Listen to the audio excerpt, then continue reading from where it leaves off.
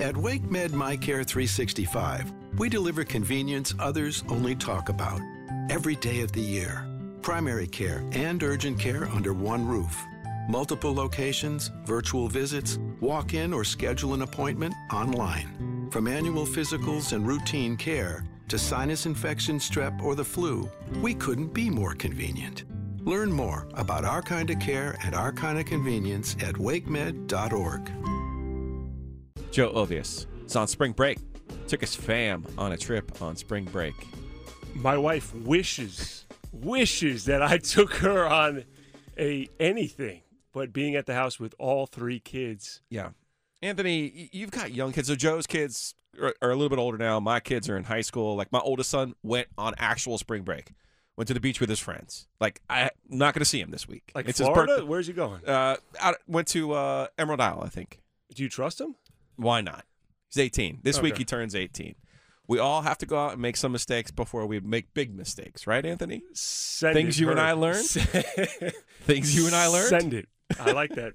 All right. So that's what's happening. But you have younger kids. None of them are in school, though. No, we have one kindergartner. Kindergartner, okay. 6, huge. 4, 2. We are in 6, the 4, 2. throes of it. You are. This is it. Oh, March Madness all the time. Fair enough. It's speaking of March Madness, we just saw UConn win their 5th title in the last 25 years. Okay? Now, I would think Danny Hurley's got that thing running hot, right? You would think, well, the betting favorite for next year is going to be UConn, what we just saw. 100%. So that's not true, though. So what does Vegas know that we don't know? Vegas, I get these odds sent to me today from my man Jimmy Shapiro. The betting favorite next year is not Duke at 12-1. Now, Duke, we know Duke is going to have Mark Mitchell back. We know Duke is going to have Tyrese Proctor back. Haven't heard yet on Kyle Filipowski. But for the most part, we know kind of sort of what Duke's going to look like next year. 12-1. Makes sense. Purdue, working under the assumption that Zach Edey does come back. Okay, I get it. He's this monster. They had young guards this year. We know how they flamed out in the tournament. Hang on.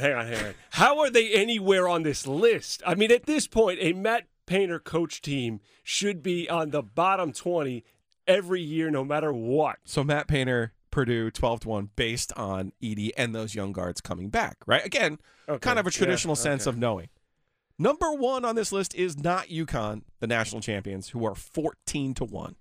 Number 1 on this list is Kentucky, 11-1. Now, not a significant difference between Duke, Purdue, and Kentucky, but still, the betting favorite is the Kentucky Wildcats, which makes me wonder, what exactly does Vegas know that we don't know? Because, as I like to say, Anthony, there are times when you get information and you go, okay, that's cool, but that's not real money. Vegas is real money. These are real odds. Can we find the people who are betting on Purdue and interview them? I want to get a podcast on this right away. Let's round them up, get in a room. Who believes in Matt Painter at all? You just want to show them all Give of me Purdue's all of first, you. a montage of Purdue's first round exits. What is going on? No, and NCAA flameouts. Oh my God, Tony Bennett couldn't be happier by this. But yes. Well, you know that Virginia probably sent a note to Matt Painter that says, "Okay, you're due. You lost to a 16. That the rules are the very next year you're going to win the championship." So maybe that's what the thought process is on Purdue.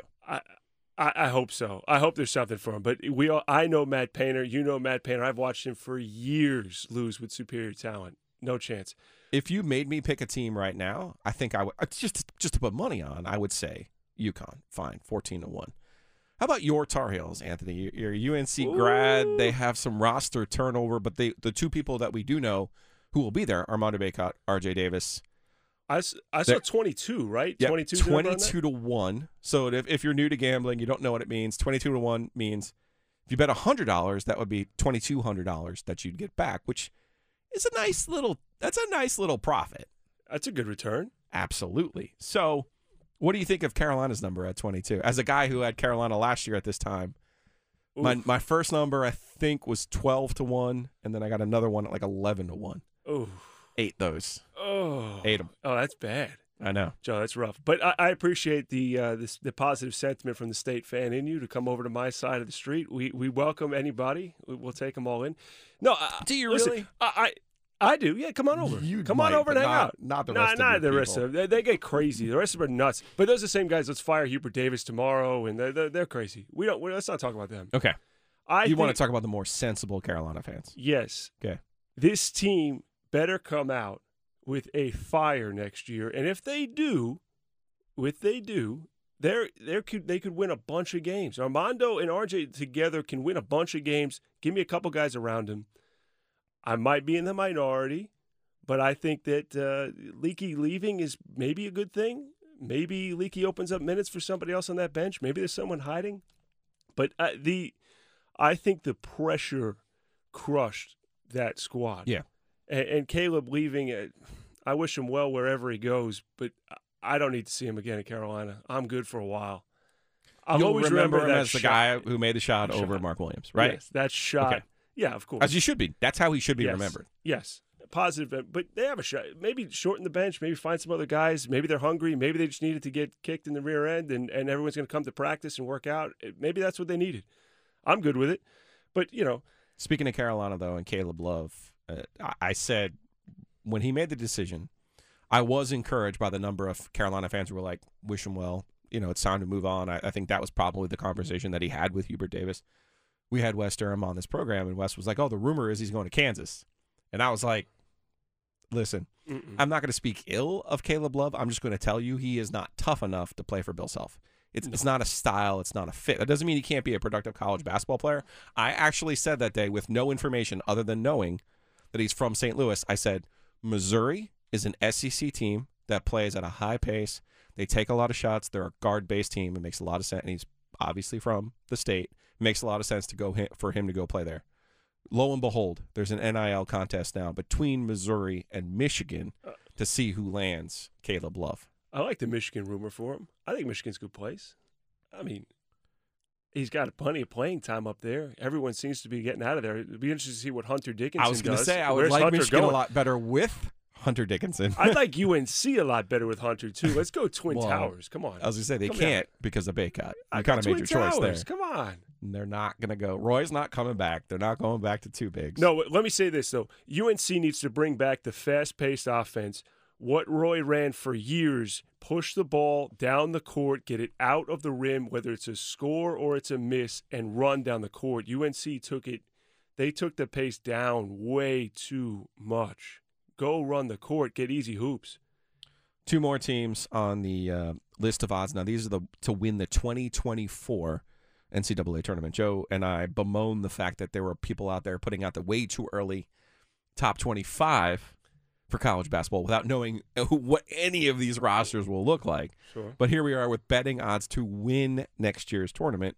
Kentucky, you're betting favorite 11-1. Duke and Purdue next 12-1. UConn, who I think you and I would agree would be the one if we were out of window right now in Vegas, we'd 100%. walk up and put $100 on. And then UNC at 22-1 is kind of interesting because they're an unfinished book, right? Like if they add the right shooters to that team, that could be some great value. Here's some value, and I might need you to talk me out of it. I got two of them. You ready? Give it to me. Gonzaga, my annual favorite. The problem with betting on Gonzaga is the number's always like 7, 8, 9. Okay. Their number today is 28. Is Drew Timme coming back for a 15th year? Drew Timme did he have exhausted his eligibility. No way. What if they get Hunter Dickinson? Oh. No, listen, I believe in coaches. Hurley's half-court set is why I'll bet on UConn being great. I am going to bet against Mark Few in a big game. Always. Every game, no matter what. I don't even care who's playing. I don't even have to look. 28 feels like real value for a team who you at least they'll be in the Sweet 16. If the tournament occurred in November or December, I agree with you. But Mark Few in March, I'm not betting it. That's money that he's not getting. That's fair. And finally, here's a true scratch-off for you since we really only know two players on this particular roster. NC State, 150-1. Woo! That's my guy, though. I love Keats. Keats is a good dude. And I tell you what, Twitter proved out a couple weeks ago that Keats does know how to run an offensive set, contrary to many listeners' beliefs. No, I hope Keats, he had a great year. Burns comes back. Burns gets in some shape. Burns plays a little defense. Burns stays out of foul trouble. You got a good D. So DJ's back. Casey Marcel's back. I think you'll see Ernest Ross back. And then, the one thing that Kevin showed last year, particularly with Levi Watkins there as his top assistant, they know the players to go look, the players to go get. And I know Dontrez Styles already has an interesting list that NC State is on for his potential landing spots after leaving North Carolina. So we'll see if we finally get the Bones McKitty intra Big Four transfer. You got a moonshot on my guy Ricky P going to New York. I was in Madison Square Garden today. Last week I was there. His pictures everywhere. Oh man, get out of here with the Johnnies. They're not coming back. Ricky P is back, but the Johnnies ain't coming back. Thank you for listening to the Best of the Drive podcast. I'm Tim Donnelly here with Coach Pete of Capital Financial Advisory Group. Coach, is it still true that $1 million is enough to retire on? Tim, maybe and maybe not. The most important thing is to get a real plan that gives you income you never outlive. We'll give that away to the next 10 people. Call right now. The number to call, 800-691-3215. Text Tim to 600-700 if you're interested in texting. Once again, that phone number is 800-691-3215 or text Tim to 600-700 for that deal. Anthony, you follow the NBA. I follow the NBA. There's been this odd blowback on Nikola Jokic being the MVP for the third straight year. I don't know if you followed this. It was about a month ago. ESPN, Tim Bontemps from ESPN, had a straw poll of actual MVP voters. And the straw poll showed that Jokic was going to win the MVP for the third straight year. To which Charles Barkley and I think some others, Kendrick Perkins, were like, the only reason that people are voting for this guy is because he's white. Okay, interesting. So last night, Joel Embiid, who does lead the NBA in scoring, goes berserk in a 103-101 win over the Celtics. Embiid's really, really good. He's another one of these 7-footers who, while in name play center, can handle the ball, can shoot the ball, can really score at a high level. Last night in this win over Boston, who is one of the two best teams in the NBA, Embiid ends up scoring 52 points with 13 rebounds and 6 assists. After the game, Doc Rivers says this about what the MVP race should be. The MVP race is over. I'm really, tonight, we couldn't make shots. We had guys making shots, wood open shots.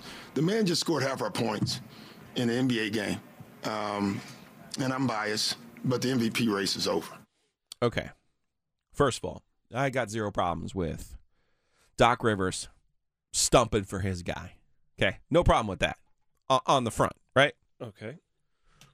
It's one game, though, out of 82, and I feel like the straw poll voters who have since moved, even before last night's performance, have moved Embiid in front of Jokic.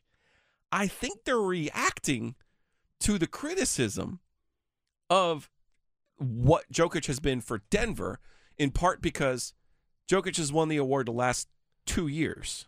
Yes. And he has been statistically dominant. But my question for you is, at what point did the MVP not become who is the best basketball player in the NBA? When did that change?